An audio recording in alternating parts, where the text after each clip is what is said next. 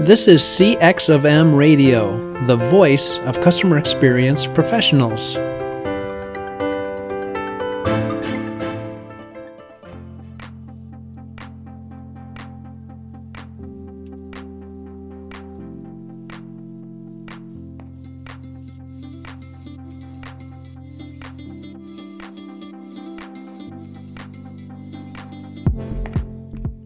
Hello, and welcome to another World of UX podcast. This is your host, Darren Hood. Thanks, everyone, for taking the time to join us.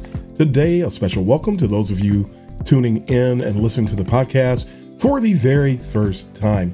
We are going to wrap up our current Potpourri set.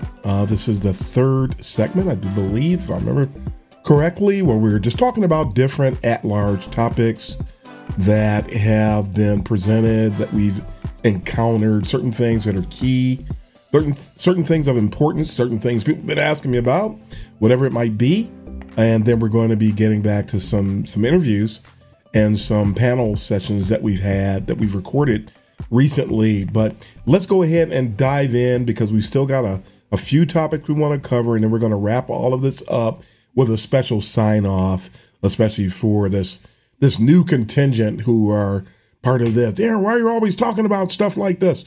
Because other people aren't, number one. Well, that's not the main reason. The main reason is because it's needed. And there are people who are engaging, they're setting out on a UX journey. And there are people who only want to tell them the soft, fluffy, and pretty stuff, but they're not giving them a holistic vision, holistic view of what's actually taking place. What do you need to do to succeed in UX? And I see people all the time. I saw another post earlier today where someone was talking about everybody. Oh, so you want to get into UX? There's no way. I gotta say this. There's no way that if people knew exactly what to expect with UX, there is absolutely no way that the numbers of people seeking to get into UX would be the same. A lot of people are looking to get into UX for all of the wrong reasons.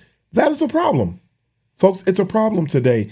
And it's something that a lot of established UX folks don't want to tell anybody about. It's something that those of us who are seasoned in UX should be willing to tell people about, but it's just not happening. So personally, I'd rather give you a realistic view of what's happening out there, because I think it's the humane thing to do. I think it's the ethical thing to do.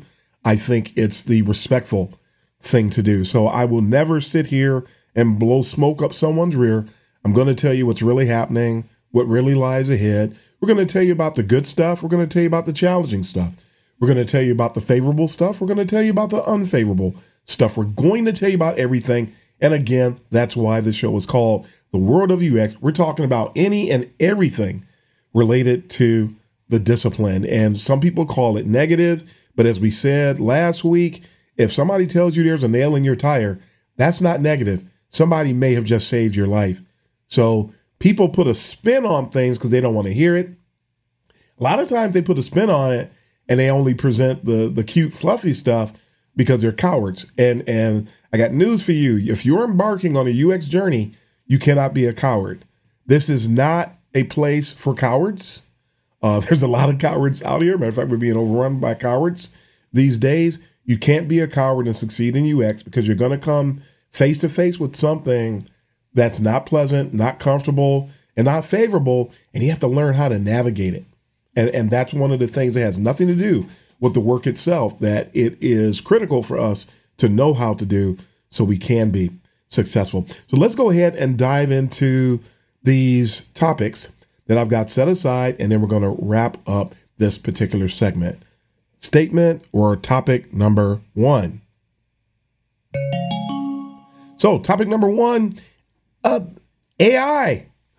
Some people say, Darren, I wonder when you're going to talk about AI. Well, here's a short segment on AI today, because we need to understand some things about AI. I'm not going to talk about this from a broad perspective. I'm only going to talk about one aspect of it and touch on some others a little bit as I'm covering the topic. But the topic comes up in the form of a question. And that question is AI ready for prime time? The answer is no.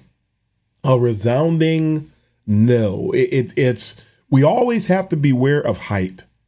Anytime something is hyped, it may be hyped because it's new, maybe hyped because people are curious, maybe hyped because maybe somebody even saw AI do something that they found to be really astounding and interesting.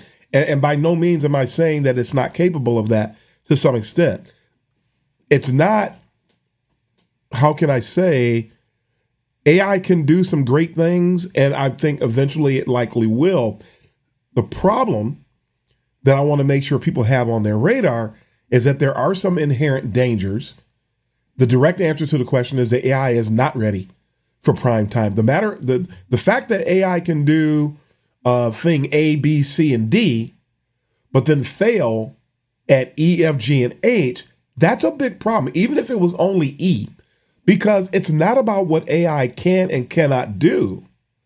It's about this thing that people have overlooked, and our society is becoming like not interested in ethics when sound business processes call for ethics. Our laws call for ethics. Being able to operate in a community and do certain things requires people to be ethical. So here's this AI that is plagiarizing.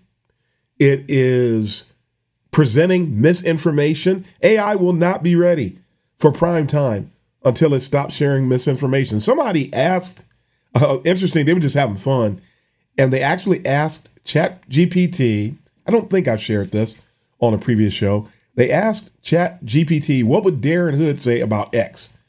And ChatGPT said, well, I don't know what Darren Hood would say, proceeded to give it some other filler, and then proceeded to tell the person who Darren Hood was, and it was completely inaccurate. So I personally see AI as an oxymoron. It's artificial intelligence. And if it's artificial, it simply isn't intelligent. It's not intelligent unless it's sentient. It's not intelligent unless it can be capable of critical thinking. And AI is not capable of critical thinking. And so for that reason, there's some issues. And that's why people get incorrect answers. That's why people get misled. That's why people get misinformation. And so if you're in the camp where it's all about hype, you're just willing to embrace AI because of its newness, because you're excited about it, and you're willing to engage without applying the appropriate critical thinking. I mean, the fact that AI is not capable of critical thinking doesn't mean that you should be or that I should be. So the mere fact that it can do certain things, we can't get excited about that alone. AI is not an ethical technology. And for that reason, that's why we get a lot of the answers and a lot of the direction that's not in our best interest and would actually detrimentally impact everyone involved. So AI simply is not ready for prime time, folks. So this is a problem. I had a conversation with somebody recently where I said something about it. We cannot just be of the frame of mind that we're going to be all gullible with regard to this or any technology for that matter. We can't just get excited and jump on the hype train. And then someone responded and the person just kept talking about what AI was capable of doing. Why is it, and I came back and mentioned this, why is it that folks are willing to engage with something and completely bypass whether or not what they're engaging with is ethical? As soon as people start doing that, and part of the process is to bypass ethics, everybody who's associated with that is going to pay the price. And so I highly encourage my audience to make sure that you are focused on ethics today. That is key to overall success, not only on the individual level, but the way that it impacts society. And we do impact society today. That calls for being ethical. Okay, topic number 2. There's an issue that's taking place that's really probably the broadest reaching element associated with UX today. And it has to do with the fact that we're being overrun. We are completely clouded today with an extremely sinister culture. in UX. And I mean, it's happening everywhere. Examples. There are companies that claim that they want UX people, and you see job postings everywhere. Folks, I've said this before. I just had to bring it up again. Companies say they want UX people, but they don't. And you can tell by the way that they engage. People bring UX people on board because somebody did a little song and dance and got somebody to go for it in the moment. But a lot of times that momentary commitment to UX is not long lasting.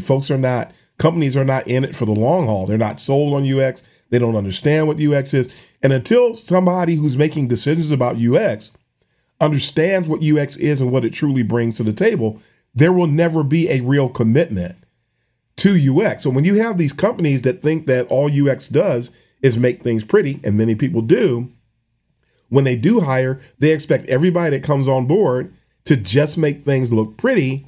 And these people have this mindset for a very long period of time. And so when they see the UX team do things, they really don't know how to respond, or they undervalue and they oversimplify.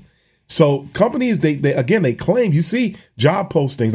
I did a search on LinkedIn recently for jobs. There was no fewer, based on the keywords that I entered, there were no fewer than 10 pages of jobs that were available. And that was just on LinkedIn. You'll find some of the same jobs on Glassdoor or Indeed or Dice or some of the other places.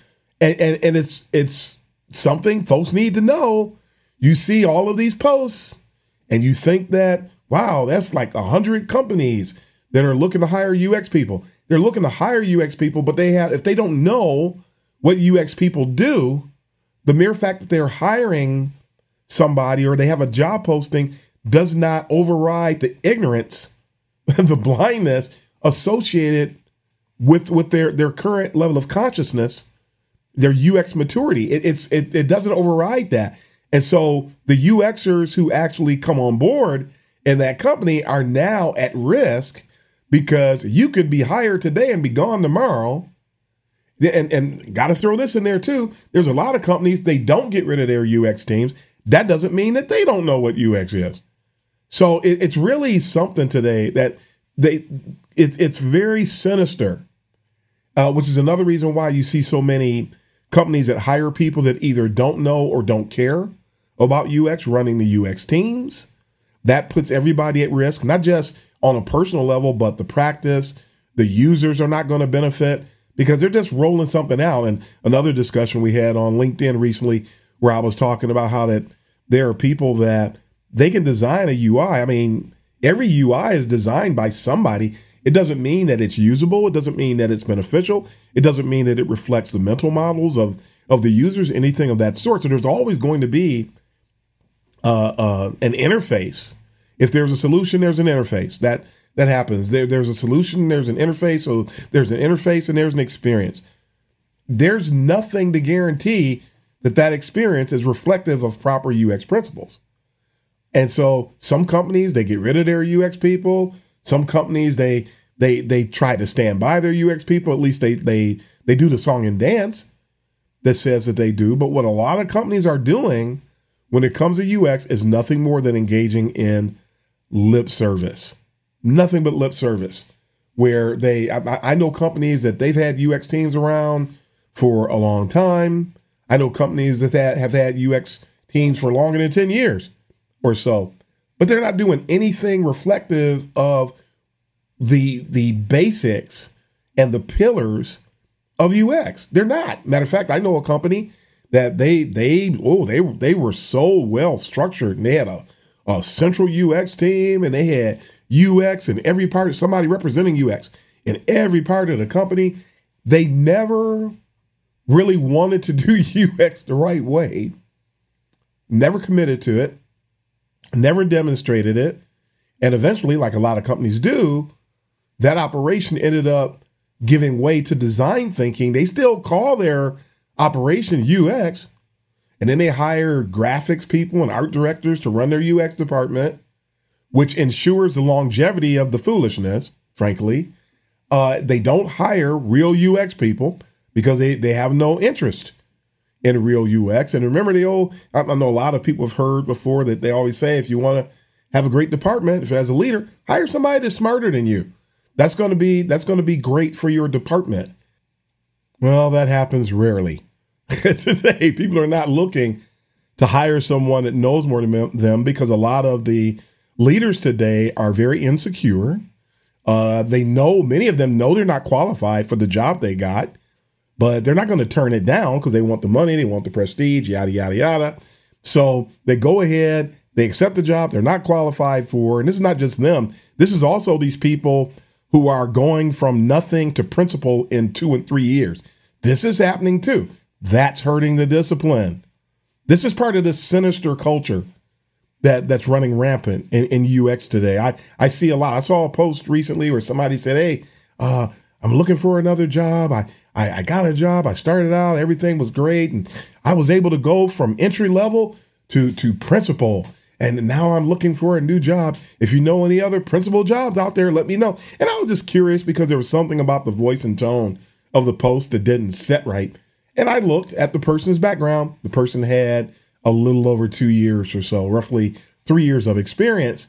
And you can't be a principal in 3 years. The issue about this is that this is rampant in UX today. People who are rising to lead levels and principal levels and manager levels without bringing anything to the table. The funny thing is, a lot of these people are the same folks running around claiming to feel like an imposter.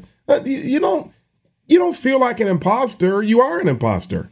So people are going to get mad at me for this, but it's the truth. And whether you accept it or not, or whether you know it or not, or whether you embrace it or not, it doesn't stop it from being true. Nobody should be in a position that they're not qualified for. Period. It eventually comes back and it bites everyone, including the individual. And also, and something we said some time ago, you can be a senior at one company, but it doesn't mean you'll be a senior at another, because people's job titles are a reflection of the UX maturity in that organization. And organizations that are low in UX maturity, you'll find a lot of people in positions that they don't qualify for. So it just is what it is today. And we need to understand that. There's a large volume of people who believe that it doesn't take much to advance in UX. And these people are skewing perspectives for themselves as individuals. They're skewing perspectives for those people who are trying to advance in the discipline. They're skewing perspectives because when you get these unskilled seniors, leads, and principals interacting with people at leadership and leadership levels, and they see a lack of skill, these are smart people. They didn't get into their position. Well, some of them did, but you know what I'm getting at. When they see people with that title, they're expecting a certain level of performance, delivery, and value. And when they don't get it, then they look at the UX team with crossed eyes, and rightfully so. But it's rampant. And this is another problem, as are many problems today in UX, that is going to be some time before we see things actually work themselves out. So, it is what it is. I'm just telling you about it. And you'll hear my conclusion as we wrap this up. I'm gonna make a statement that's going to tie up everything we've talked about the last couple of sessions and this one. I know of a situation where there was a person who was a great practitioner of UX, who understood UX for what it really is, who sought to represent the discipline properly, who worked with people who were at the C-suite, worked with people who were managers across the organization, worked to try to upskill his team, supported his team, had his team's back, represented the team properly in front of all the stakeholders internally. Great leader. Well, the company ended up laying off. They had layoffs. And what was interesting was that person ended up getting laid off. Another person who was also an actual practitioner of UX and understood the discipline and represented the discipline properly and was looking to see to it that the team was growing the right way. These people got laid off. The people who got to keep their jobs were the people who did not represent the discipline the right way, who were more interested in self-advancement than discipline advancement. And so these are the people who went in, spewing misinformation, playing games, vaulting design thinking instead of actual UX, trying to democratize everything, which is really a lot of things that lazy people love democratization of work because that's less work they have to do. Nobody talks about that, but that's one of the reasons why that is the case. So isn't it sad that the people who were the real practitioners were the ones who ended up without a job, and the ones who were detrimental to the discipline were able to keep their jobs? That's just one example. This is happening at large across the discipline. And so again, this is another thing that until it straightens out, the discipline is going to suffer. The discipline is going to be dealt a serious blow because of all the people who look at UX the wrong way, who look at UX inaccurately, and every time they think about UX or talk about UX, it's with a jaded perspective. And that doesn't do anybody any favors. And as said earlier, they're going to deploy something. And so the users are going to get to use something. I'm sure they're going to be able to perform some tasks, but is it going to be an optimal user experience? Are they going to get the optimal ROI? Are they going to get any ROI off of that? It's going to be a bad show. It's not going to be good, folks, at all. It's amazing what's happening. But again, this is a reflection of the sinister nature that's at work across all of UX today. It's really, really sad. Another example of this is that I made a statement on social media about UX, just talking about what UX really is and what it's not, and how things are being established today. Matter of fact, I responded to something someone else said. They made a statement where they were oversimplifying the discipline. They made a statement where they were misdefining the discipline. And I just said, nope, nope, and nope. And then the person wanted me to get into some long, drawn-out explanation to clarify what I was saying. But you can't discuss facts when the conversation started with fiction. And from the perspective, so I can make myself clear, if somebody wants you to clarify something, but they're asking for you to clarify something using their fiction as the foundation for the conversation, that conversation can't go anywhere. The conversation doesn't go anywhere until people will embrace what's true. So until people embrace truth, it's not going to happen. And so the person proceeded to say things like, oh, you're saying that UX has been around, but UX hasn't been around that long at all. Information architecture was here before UX, and usability was here before UX. And I'm going, wow. UX is an umbrella term. And as UX evolved, and when I say that, I'm talking about what was happening in 1995. Whatever was going on back then, usability, heuristics were already a thing.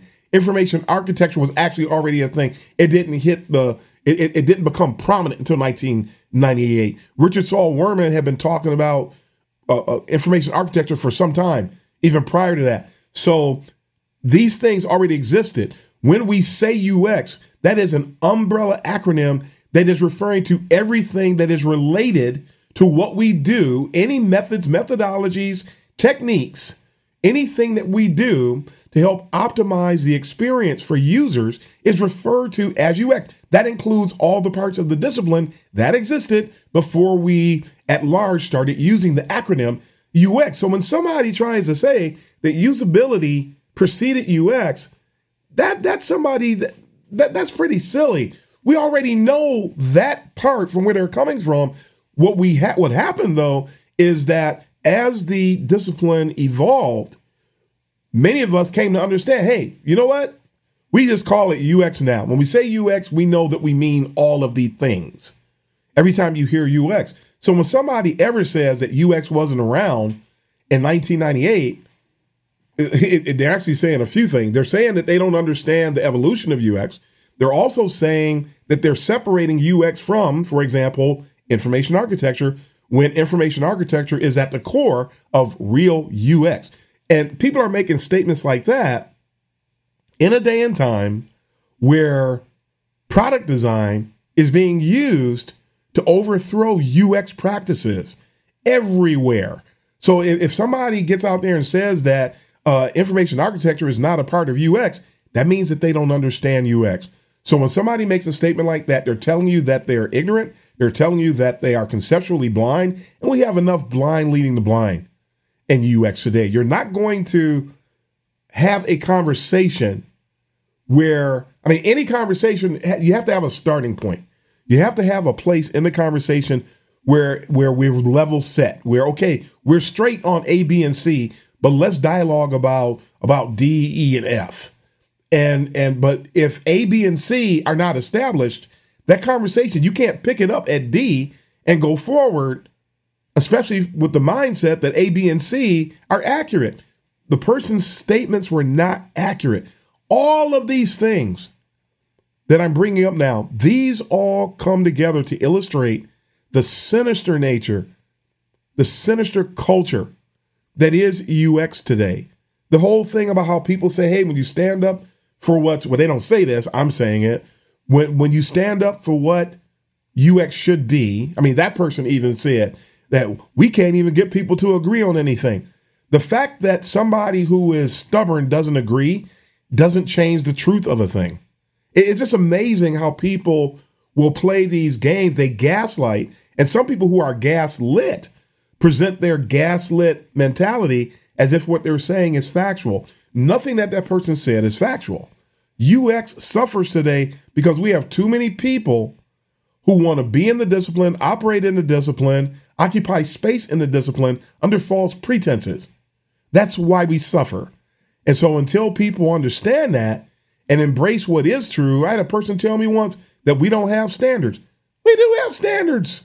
That person in that conversation tried to bring up ISO issues associated with HCI. HCI is a part of UX too. So it's amazing. So you can't get people, including that person. Some people, they have no desire to acknowledge what they should be acknowledging. And no conversation will make any progress. No conversation will go anywhere when people insist on being difficult.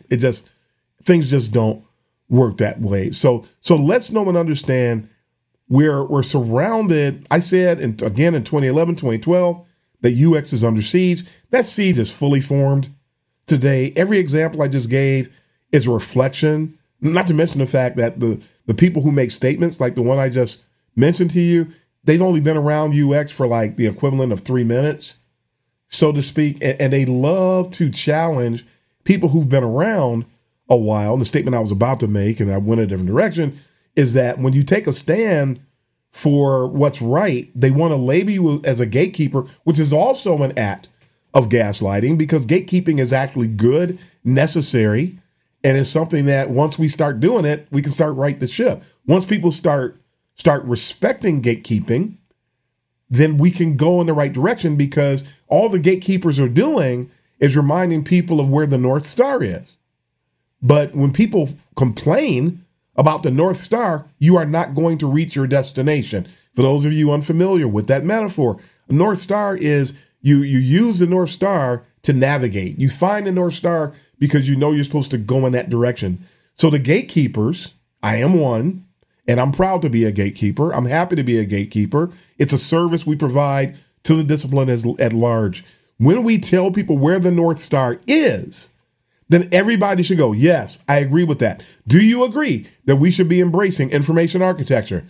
Yeah, not like this one person, and this is another example of the sinister culture that is running rampant in UX today, where a person who is a director, they're a director at their organization, a director of design, said that information architecture is new. There is absolutely nothing new about information architecture. But how many people saw it and said, well, he's a director. Well, he must know what he's talking about. He had no idea what he was talking about. And so you have these people who are learning about something. They hear it for the first time. They see it for the first time. And then because they see it for the first time, they think it's new. Man, isn't that is the direct opposite of what critical thinking. Just because you just got exposed to something doesn't mean that it's new. It means that you just heard about it. That's all that means. And it's sad that information architecture, again, which has been around since, if my memory serves me correctly, the late 70s. And of course, none of us were paying attention to it then. when it hit the mainstream in about 98 or so, how many people were looking at it back then? How many people pay attention to the history of UX so that they can understand what was? I mean, most of us were called information architects. And this person is saying that information architecture is new. That's probably one of the most ludicrous things I've ever heard anybody say in and around UX, and then I bring that up, and it's critical that we know that these types of things are happening. And people, Darren, that's negative. No, it's needful. It's needful. And if you don't know that people are pulling the wool over folks' eyes and you don't take the time to warn them, then you're helping the perps. Straight up. That's what it is today. So we need to understand that today. There is a very sinister nature that is running amok in UX. And the only way you're going to be able to navigate it, firstly, is you have to understand that it's present. And that's what we're doing right now, is telling you that it's present, illustrating some ideas, and now you should become more sensitive to its presence. And if your heart's in the right place, frankly, you'll want to overcome it, and you'll want other people to overcome it too. If you look at me and say, I don't know why you're talking about that, and you're upset with me for talking about it, but you're not upset with them for doing it, whose side are you on today? And I'm not talking about my side. Are you on the side of the discipline, or are you on the side of the perps that are operating in UX? And there are many today. So just really sad things. But again, if we're going to be successful, we have to be aware of things like this. And when you're aware, that kicks off the sensitivity to the thing. And then your desire to do things the right way is going to couple with that. And if you want to do things the right way, you won't submit to it, and you won't pave the way for these people to do their dirt and take this sinister nature of UX further and drive it further into our culture today. I have nothing to do with it. I refuse to be a part of the sinister nature of UX. It's trying to draw people in. I'm not doing it. I'm not having it. I'll continue to speak against it until I'm done in the discipline. So that is all we have to say about that. How about that today? So, folks, and really, those are just sort of the two topics that we wanted to bring up and close with in this segment of Potpourri today. I think I slid a third one in there, but we only played our little cue twice. So let's say there's two topics today. The issue that, is AI ready for prime time? The answer is no. A resounding no. It's not ready ethically, so no one understands that. And there's a sinister nature that's at work in UX today. We need to be aware of it, and being aware of it will put us in a position to engage in critical thinking and navigate around it and help those we care about and help our teams to not become victimized by it at the same time, folks. So in closing, please know and understand. I said I would have a special statement in closing. Please know and understand. These are obstacles. I've been talking about obstacles for today and the 2 weeks prior to this. Obstacles should not discourage us. It's life. There are going to be obstacles. We should be thankful that we see them. We should be thankful we recognize them. There are a lot of people who do not. They don't recognize them at all. But remember, an obstacle, when we engage in critical thinking and we're operating at the right level of emotional intelligence, the obstacle, even though it might frustrate us a little bit, that's to be expected. It should not discourage us, though. They're here to inform. If you look at an obstacle, think about a person running hurdles. You know the hurdle is there. You just jump over it. And it's not about how fast. That wonderful story recently about the woman I think she's a shot putter, and the person who was supposed to run in the relay race got injured. I can't remember what country this was, but they were going to forfeit unless they found somebody else to take that injured person's spot. And the video's everywhere. The woman ran. She wasn't good at it, but she made sure to do it. And there were people congratulating her at the end. I just thought I'd throw that little story in there. But it wasn't about her being fast. And it's not about us being fast. It's just about us knowing where the hurdle is, doing what we have to do to overcome the hurdle. And then when we do that, we're in great shape. But if she didn't know where the hurdles were, or she wanted to pretend that they weren't there, that wasn't going to work. If she decided, oh, there's hurdles, I'm not running, then the team is in bad shape. There are hurdles. There are hurdles. And I've talked to people about this everywhere. And they say, yes, interesting you would say that because this is actually happening in a lot of disciplines. It is. The problem is, the big issue is, UX is roughly 20 years old, about 20 to 25 to be exact. And it wasn't called UX prior to that. I had somebody come at me with that. They're just being, that's a trollish thing. Everything we know to be UX started in around 1997 or so. That's when the positions started to become more commonplace on a broad scale. And we are the newest kid on the block. I say this a lot. When we go to a meeting and there's 7, 8, 9, 10 disciplines represented, we are always the baby. We're always the one that folks don't understand. We're the only one that people want to democratize our work. And because of that, each one of us is an ambassador to the discipline. So it is critical that we know how to represent the discipline. It's critical we know what to do. It's critical that people are willing to build their acumen. It's critical that people opt into lifelong learning and not play the games. We don't have time for anybody to be sinister, but we're being overrun by this today. So that's an issue. So remember, these things I'm telling you about, they're there to inform us. They provide a strategic advantage for those who want to do the right thing. If people don't want to do the right thing, then yeah, it does bother them. And yeah, they don't want me to talk about it because they're not interested in, some people don't want to do any work, let alone that kind of work where they're being an ambassador, but you are. Anybody who's in UX is an ambassador to the discipline. Sadly, a lot of people are in UX and don't understand that.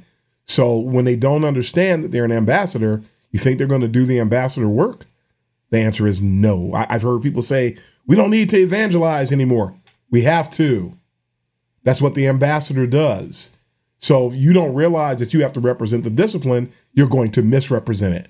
And then other people are going to have to pay the price for your willingness to misrepresent. So pretty sad today. And it's true whether anybody likes it or not.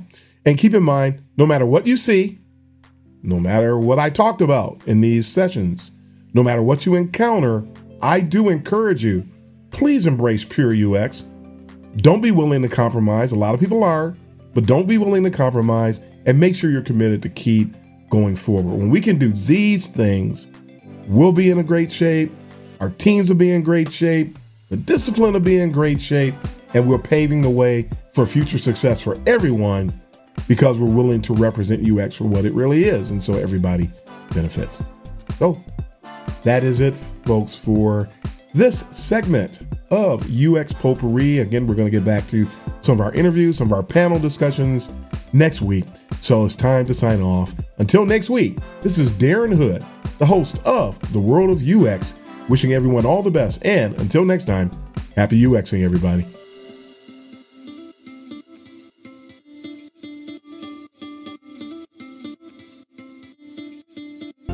Thanks for joining us for this session of CX of M Radio. Be sure to rate, review, and subscribe to the show and visit cxofm.org for more resources.